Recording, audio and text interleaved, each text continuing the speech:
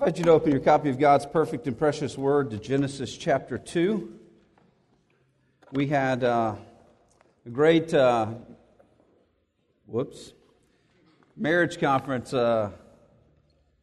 this weekend, and I know many of you were able to be there, others not, but we had a great time, and I want to continue talking about the topic of marriage this morning in a sermon titled, "What is Marriage For?" We're going to be primarily in Genesis, the latter part of Genesis 1 and Genesis 2, but we're going to move around a little bit as well. Well, we learned many things at the marriage conference this weekend. One of the things I learned was not surprising to me in the least, and that was that Pastor Nate and Janelle's first kiss was in a hog barn. In fact, I could have probably predicted that, as weird as that sounds. Well, I'm going to begin our time together by reading from the beginning of the Bible here, but then also the end of the Bible. So we're going to start out with Genesis 2, 23 and 24, and then we're going to read to begin our time together in Genesis 19, verses 6 and 7. I'll invite you to stand in reverence for the reading of the perfect words of our sovereign God. Genesis chapter 2, beginning in verse 23. Then the man said, "This at last is bone of my bones and flesh of my flesh. She shall be called woman, because she was taken out of man. Therefore a man shall leave his father and his mother and hold fast to his wife, and they shall become one flesh." And now toward the end of our Bible in in Revelation chapter 19, verses 6 and 7. Then I heard what seemed to be the voice of a great multitude, like the roar of many waters, like the sound of mighty peals of thunder, crying out, "Hallelujah! For the Lord our God, the Almighty, reigns. Let us rejoice and exult and give Him the glory. For the marriage of the Lamb has come, and the bride has made herself ready." Let's pray. Oh Lord, teach us today. Transform us today. Tether our hearts and minds to the gospel in a more tight way today. For those here this morning who are apart from Christ or don't know where they stand in relation to Christ, may the beauty of the gospel, by the work of the Spirit, bring them to faith in Christ this morning. And may all of us gaze with wonder that people like us can be referred to as the bride of Christ. Oh Lord, give us understanding for Your glory, the good of others, and the good of our soul. In Christ's name we pray. Amen. You may be seated. You know, the most important things ever said in the world about marriage were by single people. I don't know if you've ever thought about that before, but it's absolutely true. Jesus was never married, but the Bible portrays Jesus as fascinated by marriage. He's the creator of all things, so this imagery related to marriage that permeates the Bible is from Christ. His ministry was explained in this marriage imagery. He came and He was the groom, and He was purchasing a bride for Himself. He is leading His people toward a marriage supper. You heard us read that in Genesis 19. All of this is headed somewhere as the groom prepares his bride. And ultimately there's a celebratory marriage supper of the Lamb in the consummated kingdom. When He begins teaching the Sermon on the Mount at the beginning of His ministry, marriage is one of the topics. He uses marriage to unfaithfulness in marriage to point out the reality of sin in a heart and the need to repent and worship. He teaches parables about things like weddings and wedding guests and uses the imagery of marriage. His Judean ministry, he brings up marriage. In Jerusalem, as he nears the cross, there is more teaching about marriage. Jesus was fascinated by marriage. Jesus was committed to teaching all of his followers about marriage. But beyond Jesus, we see the Apostle Paul, another single man. And one of the things he teaches us about marriage is in 1 Corinthians 7 is that not everyone marries. And for the one who doesn't marry, they are to use that time and the freedom that they have in that way to serve Christ, and that can be a good thing. But he also teaches us in Ephesians chapter 5, he clarifies what the whole Bible has been saying from the very beginning, and he emphatically says that all of this, that this issue of marriage from the very beginning is really about Christ and the church. The Ephesians 5 is not about marriage in the terms of human marriage. It's about Christ and the church. And there's an example of that, an expression of that, a tangible reality in the world that people see, and that is human marriage. And when done right, the gospel is at the center. And husbands love their wives as Christ loved the church, and wives submit to their husbands and respect them to the glory of Christ. You see, Paul's teaching clarifies for us, even one, for instance, who is a lifelong single person cannot disregard and should not disregard thinking deeply about marriage. Why? Because every believer is a part of a marriage. The single person who is in Christ is a part of the bride of Christ, headed toward the marriage supper of the Lamb. The Bible begins with a wedding in the very beginning. A man shall leave father and mother and cling to his wife. It heads ultimately to a celebration of a wedding. And in between, we are being prepared for that, all of us who are in Christ. You see, no one said, as Paul taught about marriage, or as Jesus taught about marriage, "Why are you talking about marriage? You're a single person. How could you know anything about marriage? What could you possibly know to teach me? Or why would you, as a single person, even care about marriage? As a single person, what we need to know about is issues related to ourselves." Well, why does our culture say things like that? I taught at a conference one time. I was invited to speak, and the conference was on marriage and family. And so I'm talking about parenting, and somebody comes up to me after the conference and says, "You know, that talk had absolutely nothing for me." I said, "What do you mean?" He says, "Well, I don't have kids and I'm not married. What about me?" Okay. You are a kid. Do you have a mother and father? Well, yeah. Do you go to a church where there are mothers and fathers and kids? What do you mean it doesn't have anything to do with you? You see what he's doing? He's viewing the world from the lens of what he sees in the mirror. And what matters is what he thinks directly pertains to him. It's a terrible problem that we have today. And that is, we think about our world and our lives in it in a very self-referential way. In a way that says this: what matters to me is my situation.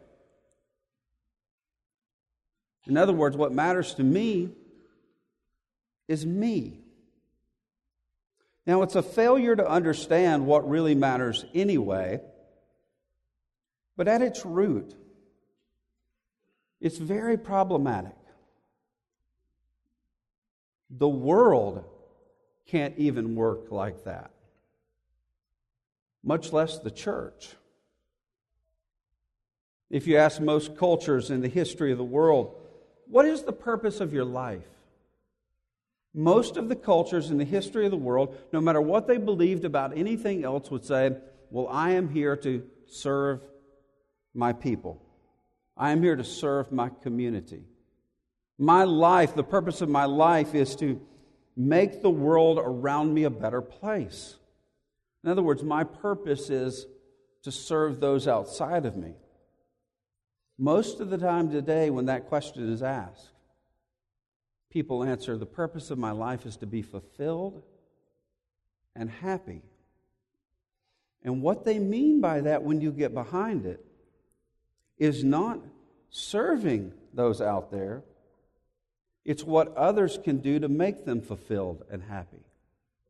In other words, it's not a service mandate, the purpose of my life. It's a job description for other people. And by the way, when we project that out far enough, it's a job description for God. I will be happy if I get this, if I achieve this. I will be fulfilled if others do this for me. You see, this "but what about me" culture is very dangerous. I've seen it again and again. You talk about parenting. Somebody who doesn't have kids says, "But what about me?" You talk about singleness. Somebody's married says, "But what about me?" You talk about marriage. Somebody who's single says, "But what about me?"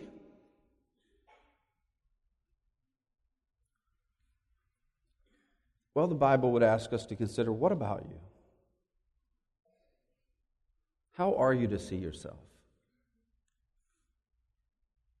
As an isolated individual that everything twirls around? Or maybe there's more than that. Because that is a path of bondage. Maybe you're to see yourself first and foremost in your relationship to God. And secondly, in your relationship to your church community and the larger world that you live in. Perhaps we are to consider our lives in light of something bigger than us. You see, most of our thoughts about marriage begin with us. And that's the reason why, rightly, a lot of people who aren't married look at the way we talk about marriage and think we're just having an internal conversation and it doesn't have anything to do with them. Because we start with trying to figure out how to survive, how to make it. Just sort of, okay, give me tips on what it means to be a married person. And of course, being married is not less than that, but it's always more. And if we miss the more, the tips aren't actually very helpful at all. So what is marriage for? The first thing I want you to see is it's for cosmic glory. Cosmic glory. In other words, that which we point to the cosmos, the glory of the cosmos. In other words, it has to do with God, the creator of the cosmos, our creator. It has to do with Him. It has to do with making much of Him. First and foremost, it's not just about us, it's about cosmic glory. In Genesis 1, the king of the cosmos creates. And He creates by the word of His power. It's amazing. He speaks, and there it is. And He creates the world, and then the creation work goes into filling the world. Creating what is not there out of nothing, and then filling the world. And all of it builds toward His crowning creation. The crowning creation is not a majestic mountaintop. It's not the sky. It's not the fish in the sea. It is His image bearers. Look at 126. There are a lot of cues that in this text that point out that it is setting this part of God's creation over to the side to say, this is what is most important about creation. Verse 26, then God said, let us make man in our image. The us and man automatically destabilizes the person at this time looking at this. This is pointing to something besides God as just simply being. We see points that the New Testament fills in for us. This points us to the Trinity. God is community. God is Father, Son, Holy Spirit. Let us make man in our image. The word image here means something cut from something. The idea here is to think of an image as a statue, or we think of an image as a picture. An image is what it represents, and it's not what it represents. If you were in my house and we were to walk over to a picture, let's say of Judy, and you pointed to it and said, "Is that Judy?" I might say, "What?" "Yes." You say, "Well, did you marry that? What, do you mean the picture?" No. That's not really Judy. It's not actually Judy. It's a representation of Judy. So it is and it isn't Judy. We are God's image bearers. The starting point for us understanding that is we are not God. But we are to represent God, to image God, to reflect God in the world. And in fact, the Bible tells us that we alone can do that. No other part of the created order can image God. But it fills in, as we move through, something really important about what it means to image God in the world. Something that somewhat surprises us. So as image bearers, we have a responsibility. So, verse 26, "Then God said, 'Let us make man in our image, after our likeness.'" Another way to talk about image, meaning that this is an adequate representation of God. "And let them," that is man, notice the plural, what will become humanity, "have dominion," the word means rule, "over the fish of the sea, and over the birds of the heavens, and over the livestock, and over all the earth, and over every creeping thing that creeps on the earth." So as God's unique representatives, His image bearers who reflect Him in the world, we are over the rest of the created order, and we are to rule the created order under the authority of the one who is the ruler and creator of all, God. So we have a responsibility here with the created order. But notice what it says in verse 27. So God created, and by the way, all these createds are the Hebrew bara, which is only something God can do. It's never used for man. So God created man in His own image. In the image of God, He created him. Male and female, He created them. You see, when we get to that point, we see something about what it means to image God in the world. Male and female, we are sexed beings. We are either of the male sex or we are of the female sex. And that's going to be important because one of our chief responsibilities is going to talk about in a minute, and it is only able for us to do it because we complement one another and we are not the same. The complementary relationship allows us to obey God in the mandate that He's given us to rule the world under His authority, but we are to do it as male and female. We are to embrace our identity as male or female. And it also means this. If there were just males, God would not be properly imaged in the world. If there were just females, God would not be properly imaged in the world. And that's why any backing off of the reality of male and female is a theological error. It's to confuse the world about God. It's to lie to the world about God.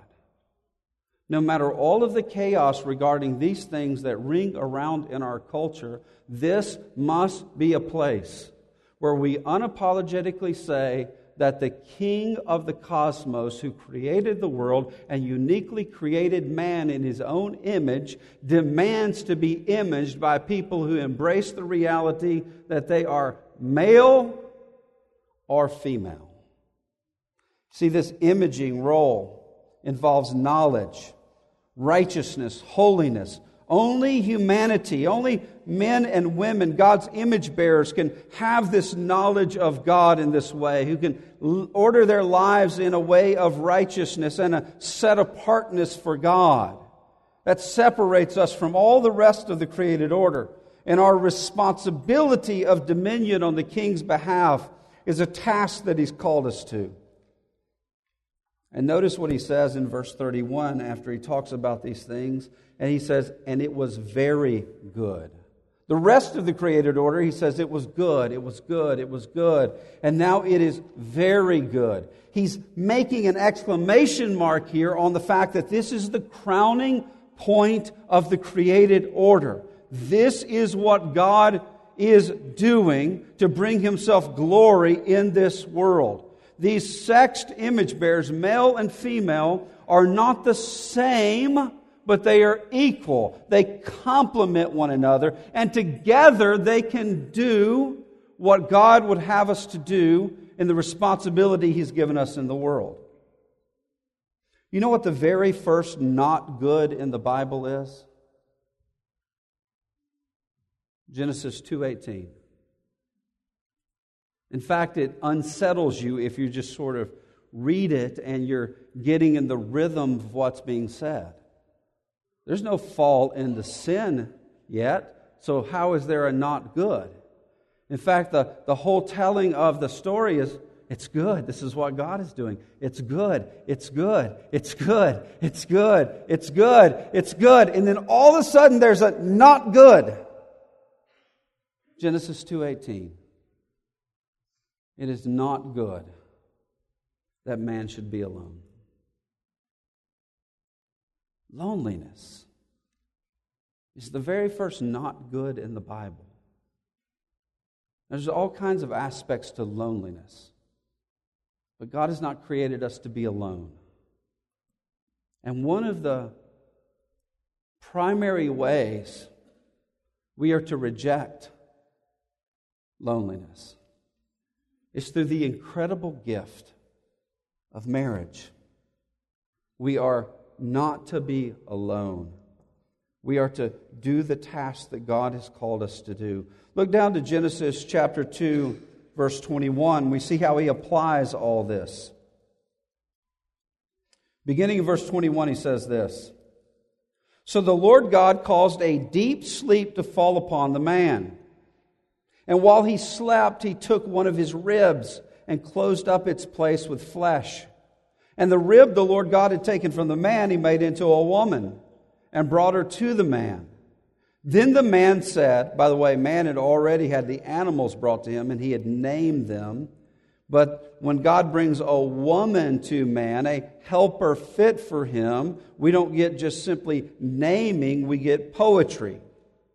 Verse 22, and the rib that the Lord God had taken from the man, He made into a woman and brought her to the man. And the man said, this at last is bone of my bones and flesh of my flesh. She shall be called woman, or Isha, because she was taken out of man, Ish. You see, there's a play on words there that actually comes across really well in woman and man. If we were to take what the Bible is saying about this issue, we see the complementary relationship. Let me summarize 2 Corinthians 11, 8, and 9, and the case Paul makes there. He says, man is made from the earth, woman is made from man. Man is brought to the earth, woman is brought to man. Man is charged to work the earth with primary responsibility, and woman is charged to help man work the earth, the dominion mandate. There's this complementary relationship, and then we get this in verse 24. Therefore, a man shall leave his father and his mother and hold fast to cling to. An inseparable bond is the word here. Hold fast to his wife, and they shall become one flesh. Now, when you hear that language, one flesh, there's something about that you can't totally explain. The mystery of marriage. That's because it is cosmic. It is what God is doing. Certainly it involves one flesh emotionally, physically, spiritually. But there's something about that. Two people come together, and never again are they to consider themselves as a separate entity from the one that they become one flesh with. Notice this is what God created. This is what God is doing. Notice that God says this has to happen for dominion to be taken in the world, to rule the world under my authority, for my work to be done, my cosmic work, my ultimate work. And we would say, the gospel work demands the reality that we see here of getting it done. It's not the only way, but it is a primary way and a normative way.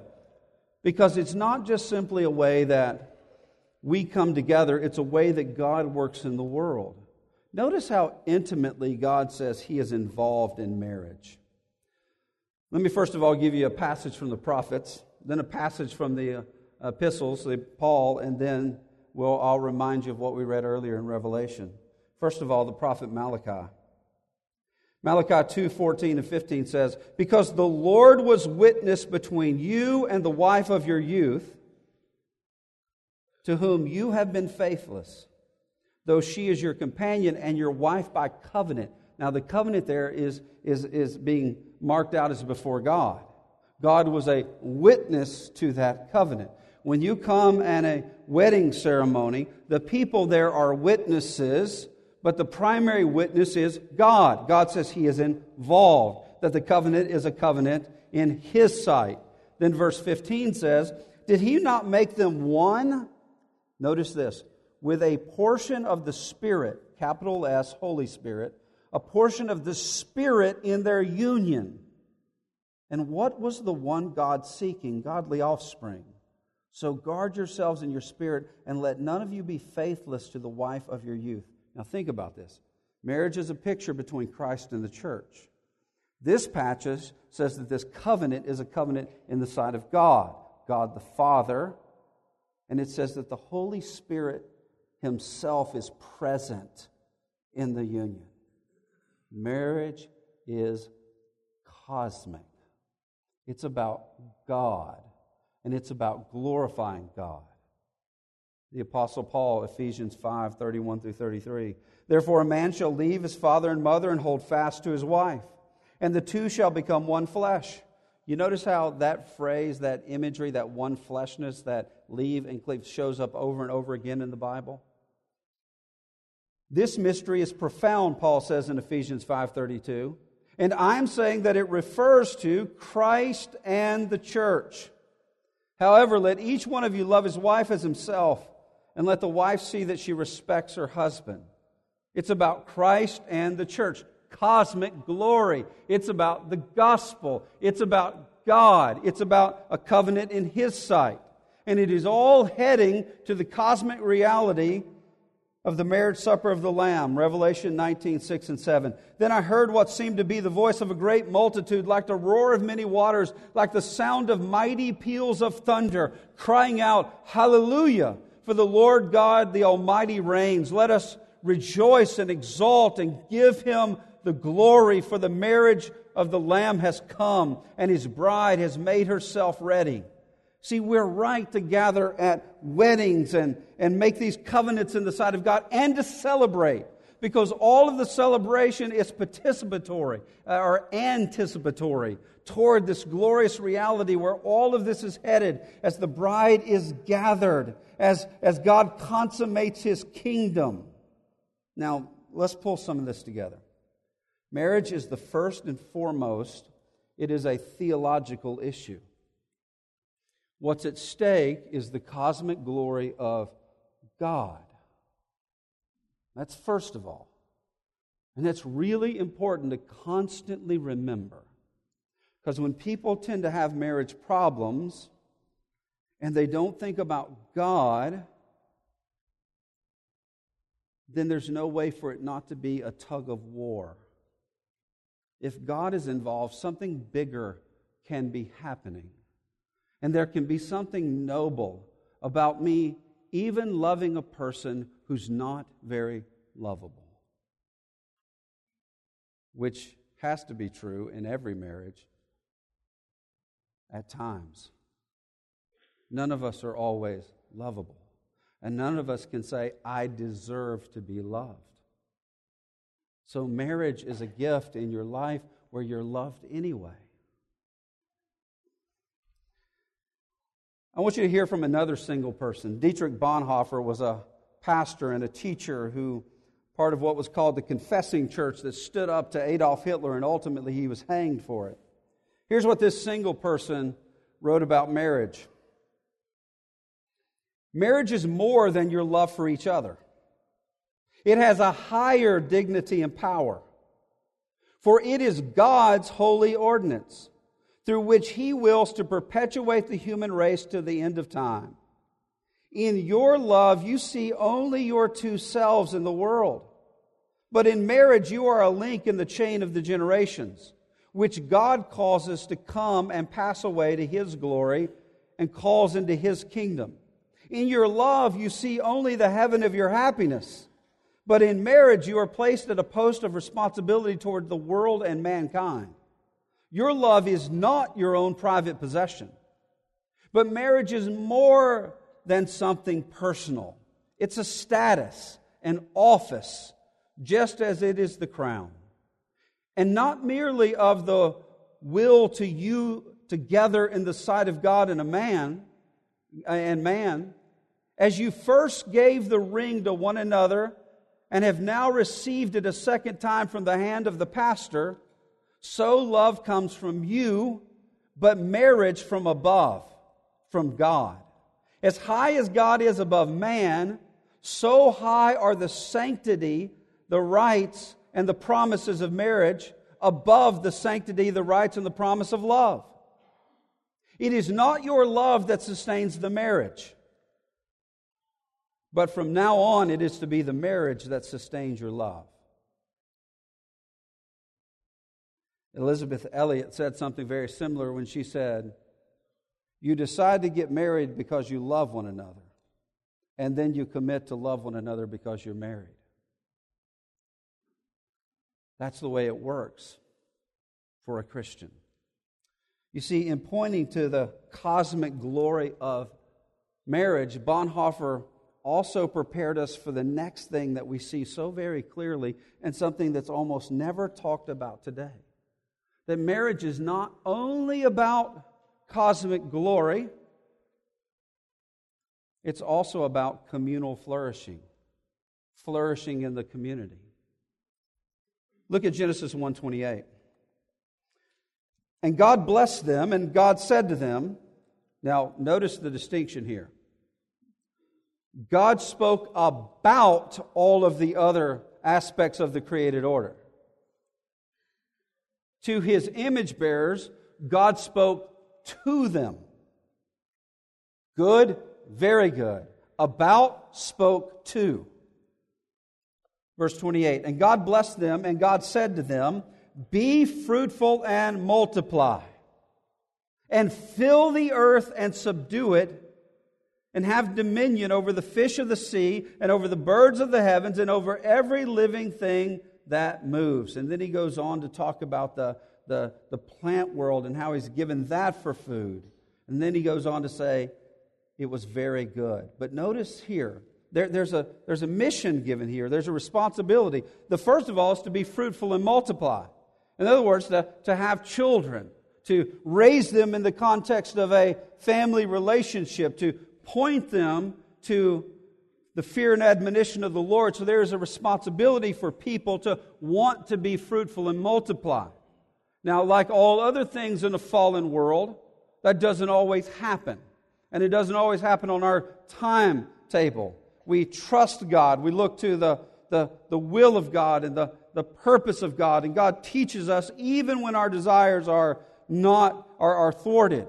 Often, most when our desires are thwarted. But we are to desire to be fruitful and multiply because we are a part of filling the earth. Notice that what's going on here in marriage is producing a community, a civilization, not just simply an isolated issue for a couple of people. And that's why the world has to be subdued.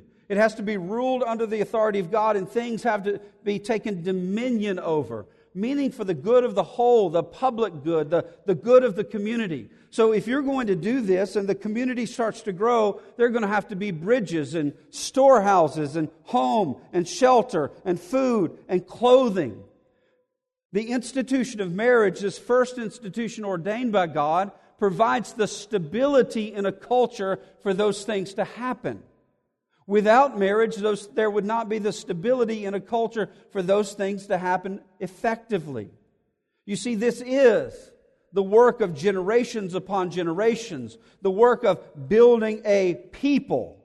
We experience that people in Christianity in the context of the church, where we are all family and we love one another. But our church family goes as Christian families, and we are to be a gift to our community. The world is to be a better place because there are Christians there. There is stability, and there is service, and there is help for the poor because Christians are there. When we look at the world and we're to rule it under the authority of God, we can't look out and say, the only image bearers that matter to me is me and mine. That's not the vision He's given it.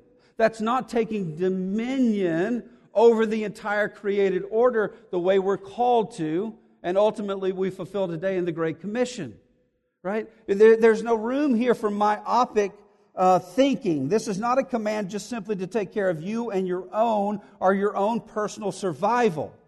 But these are cultural commands with reference to the entire created order. We are to care about our community. We're to care about our culture. We're to care about civilization, not just ourselves. See, chapter 2 begins with this God resting in this gift that God gives of this 1 in 7 worship. So people who are to do this effectively are going to be a worshiping people. But also, marriage is this foundational institution to the created order. It's just simply true. The survival of any culture is tied to the survival of marriage. And when I say marriage, I don't mean a fill-in-the-blank definition. Marriage biblically is complementary. It's male and female. It involves the male and female coming together and having sexual intercourse and the desire for children. But it is not only complementary, it's also to be permanent. So there's to be a commitment of one to another. And it's also exclusive. It forbids polygamy and many spouses. And so these ideas of complementary, producing offspring, permanent, and exclusive are what give society stability. You go anywhere in the world where marriage is mocked or ridiculed, you're going to have rampant homelessness. You're going to have kids on the street, orphans everywhere. And you're going to have terrible poverty. The foundational institution that God has given for stability in a culture cannot be rejected without consequence. And that's a sober word for us in our community, our culture, which is so confused about these matters. See, that's when we read the words in Genesis chapter 2, verse 8, this call to work. Don't hear that as just working to put food on your table, but this call to work is for the good of the community as a whole. Look at chapter 2, verse 8. Then the Lord God took the man and He put him in the Garden of Eden to work it and to keep it. That is, to cultivate it and to care for it. And then if we skip down to I read verse 15 first. Verse 8 says this: the Lord planted a garden in Eden, place of delight, garden kingdom, in the east, and there He put the man whom He had formed. We see in verse 15, He put him there to work it, that is to cultivate it and to keep it or to care for it. And that work that's being done there is for the good, not only of his wife and his children, but it is be the view of serving the community, taking dominion so the community flourishes. Let me just say it really directly. No matter how much we try to convince ourselves today that marriage is just simply a private matter for my own personal self-fulfillment, it shouldn't matter to anybody else what I do and everybody else ought to mind their own business is just simply not true. Marriage is a public matter, after it is first and foremost, importantly, a God matter. That's why the government has almost always been involved in regulating marriage, because it involves people and property. And where the government does not regulate marriage, men treat women terribly, because they are not held accountable for the people that the children that they have to be born and the wife that they supposedly committed to care for. You see, marriage is not merely a private matter between individuals and nobody else's business. One person has said it like this: marriage is the original and best department of health, education, and welfare. There's no better way to have a stable community and a stable culture. And by the way, let me just say, this is why things like same-sex marriage being legalized matter. People say, well, how's it going to affect you and your marriage that we get married? And no, that's not the way the world works. Same-sex marriage is not about expanding marriage to more people. It's about rejecting the definition of marriage. The dissolution of marriage is bad for all of us, no matter what your background. And by the way, we know God's design, and so we know that the fulfillment that someone is seeking in that sort of relationship will not be what they find. And so we love our neighbor. To solemnize legally and governmentally unions that are not genuinely marriage does no one any good. And out of love for neighbor, we have to tell the truth. This is not about us speaking to these issues.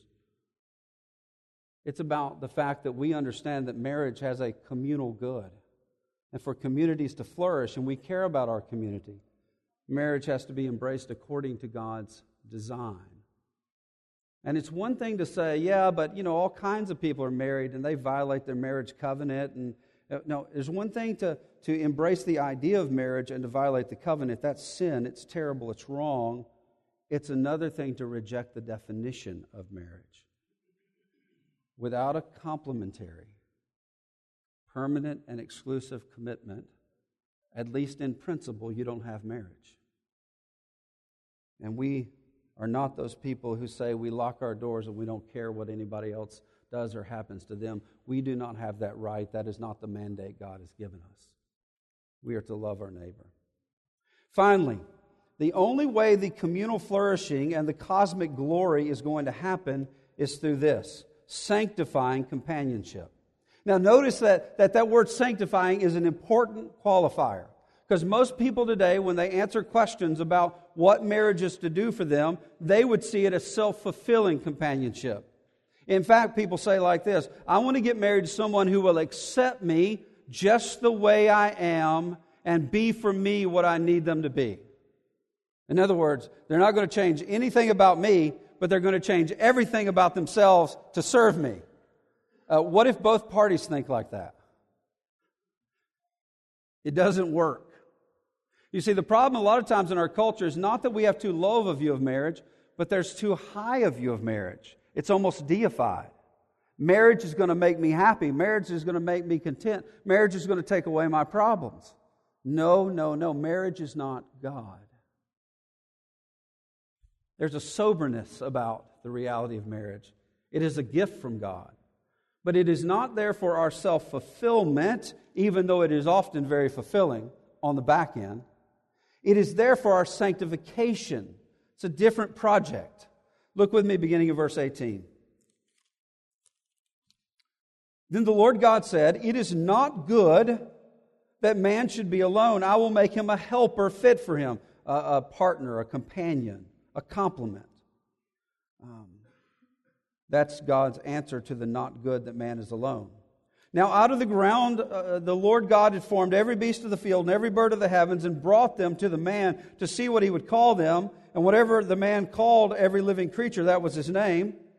Then the man gave to all the livestock and to the birds of the heavens and every beast of the field But for Adam there was not found a helper fit for him, so the Lord God caused a deep sleep to fall upon him. And while he slept, he took one of the ribs, closed up the flesh in its place, and the rib that the Lord God had taken from the man, he made into a woman, and he brought her to the man. And the man said, "This is at last bone of my bones and flesh of my flesh. She shall be called woman, because she was taken out of man." And then verse 24, "Therefore a man shall leave his father and mother and hold fast to his wife, and they shall become one flesh."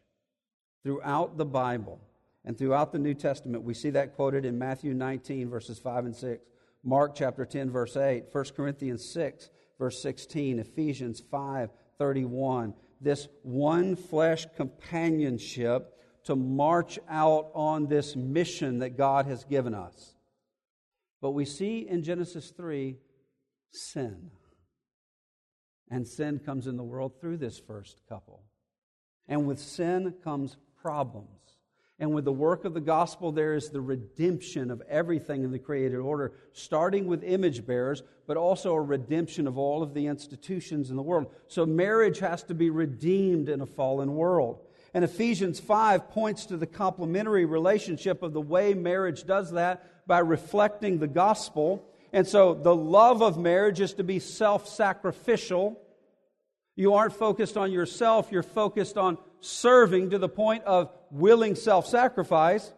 And the focus on marriage is not about getting your own way, it's about respect and submission and this complementary love to the point of self-sacrifice and respect that is willing to voluntarily rank yourself under the leadership of another is the way this is worked out in the world. But that's not easy.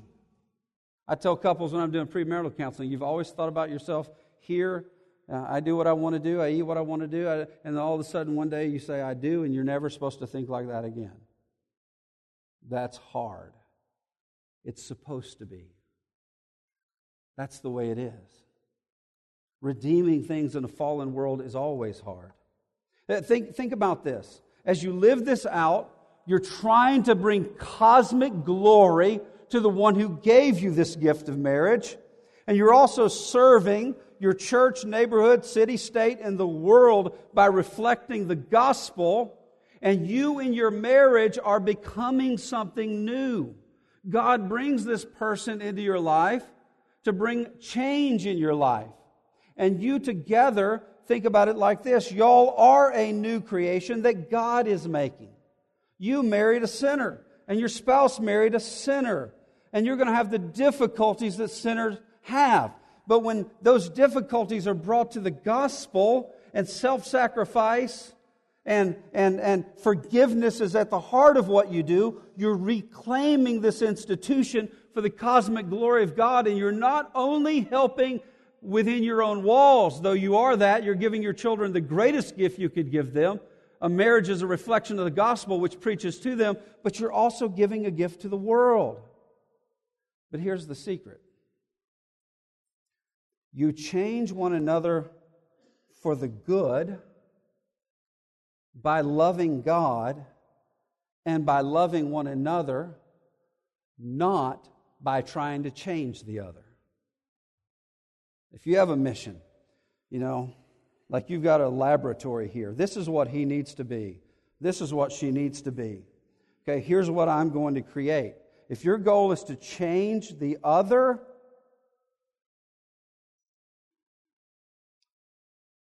it's going to be very unhealthy. Because what's at the center of your desires when you're doing that is you. How can I build this person I need them to be for me? If you do change them, get this, it won't be for the good. Just like if God said, okay, for today, I'm going to make you where you decide how everything works today. The world would be worse at the end of the day. It wouldn't be better. God knows better. So when you have your spouse in a laboratory on how you need to change them, what they need to become, if you do change them, it's not for good. That's not the way you change them. You change them by loving God, which is often ignored. People come in for marriage counseling and they go immediately to tips about marriage. And listen, if you don't love God and care about His Word, then you're not going to make good, lasting change. By loving God, but also by loving one another. The self-sacrificial love, the other-centeredness that you offer will be far more transformative, and it will be change that's outside of your control for the good than anything that you think you could manipulate by yourself. In most cases, the best thing for you to tell yourself always is, I am the biggest problem in my marriage. Now listen, there's cases of abuse. There's cases of neglect and abandonment where that's not the case. But in most cases, you saying, I'm going to work on me. And whether it's fact or not, I'm going to treat myself as the biggest problem in my marriage. And I'm going to ask, how can I self-sacrificially serve better than I am now? That's usually the healthiest way forward. You see, like all idols, marriage makes a terrible one. Marriage makes a terrible one. We've got to take marriage for what it is, a good gift of God to help us to grow into Christ's likeness, not to leave us alone, not to give us all the things that we dreamed for, but to grow us, to change us. And by definition, that means it's going to be difficult. But I was telling the marriage conference crew this, that I find that in marriage what happens is people have a problem and they fixate on the problem and they just can't seem to see beyond the problem, and they tend to say things like this: it should not be like this. If we're married, if we love one another, it shouldn't feel like this. We shouldn't have to go through this. Who says? Love can't be marked by suffering and pain. We are the people of the cross. For God so loved the world, He gave His only begotten Son. For God so loved the world, there was a crucifixion of the Son of God. Christians of all people should never say, if this was really love, it wouldn't be difficult and it wouldn't hurt. What about if you flipped it and you realize this is the way it's supposed to be? Right? As you go to the gym to work out and you come home and you're sore and you go, well, that didn't work. I just worked out and I'm hurting. Working out doesn't work. But you don't do that. You say, it's supposed to hurt, and I'll keep after it, and it'll hurt less, and then I'll work harder, and it'll hurt more again. And that's the only way for me to grow, is to feel some pain. That's the way marriage is. You see, nobody lives this constant communal bliss with no difficulty. This is a lifelong spiritual, physical, emotional, intimate, one flesh, covenantal commitment before God and man to live together and to become your future selves. To be shaped in to what God is shaping you in toward glorification. Marriage challenges are a part of the point of marriage. They are not the problem.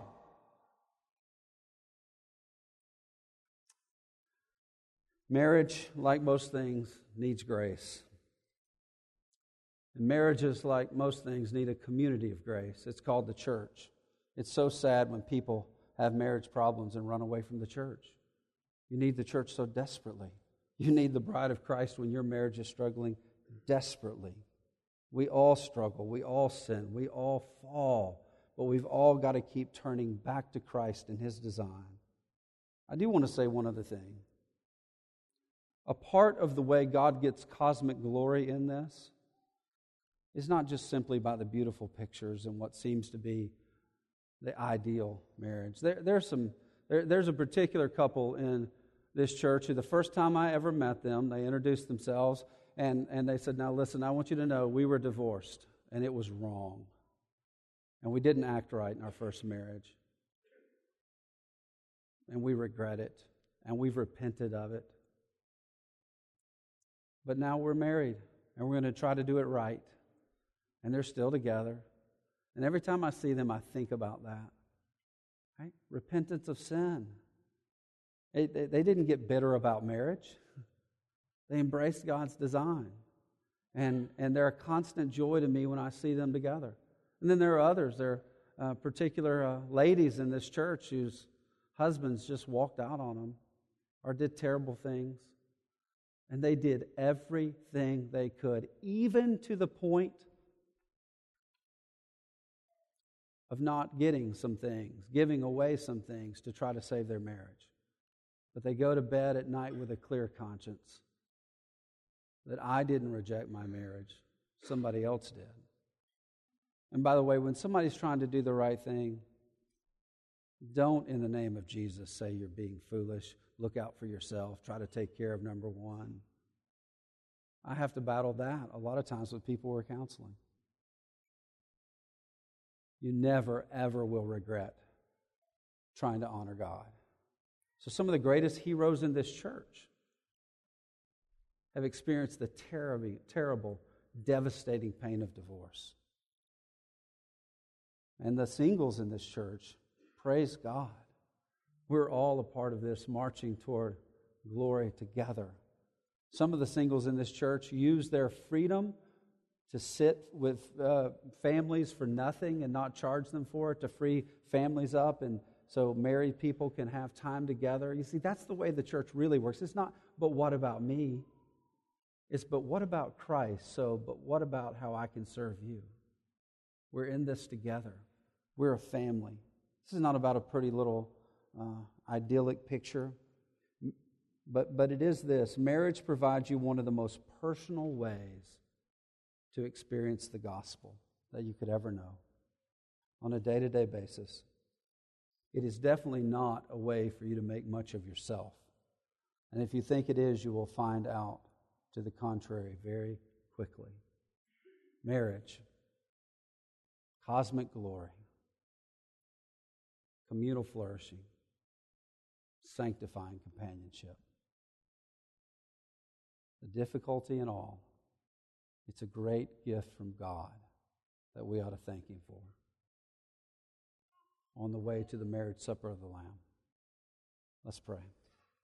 Lord, we thank you so much for your word. We thank you for your many gifts. Thank you most of all for the gospel. The most important marriage that any of us are to think about is the fact that we need to be a part of the bride of Christ. But Lord, we do thank you for this institution, that whether the culture around us recognizes it or not, this community is better because of marriage. And Lord, as a church family, may we be a people who are marked as those who celebrate and those who fight the good fight to try to bring you cosmic glory in our earthly marriages. That we are to be a people that know this is always about more than us. It's about you. It's about the community. And it's about sanctification. May we never forget it. And may we thank you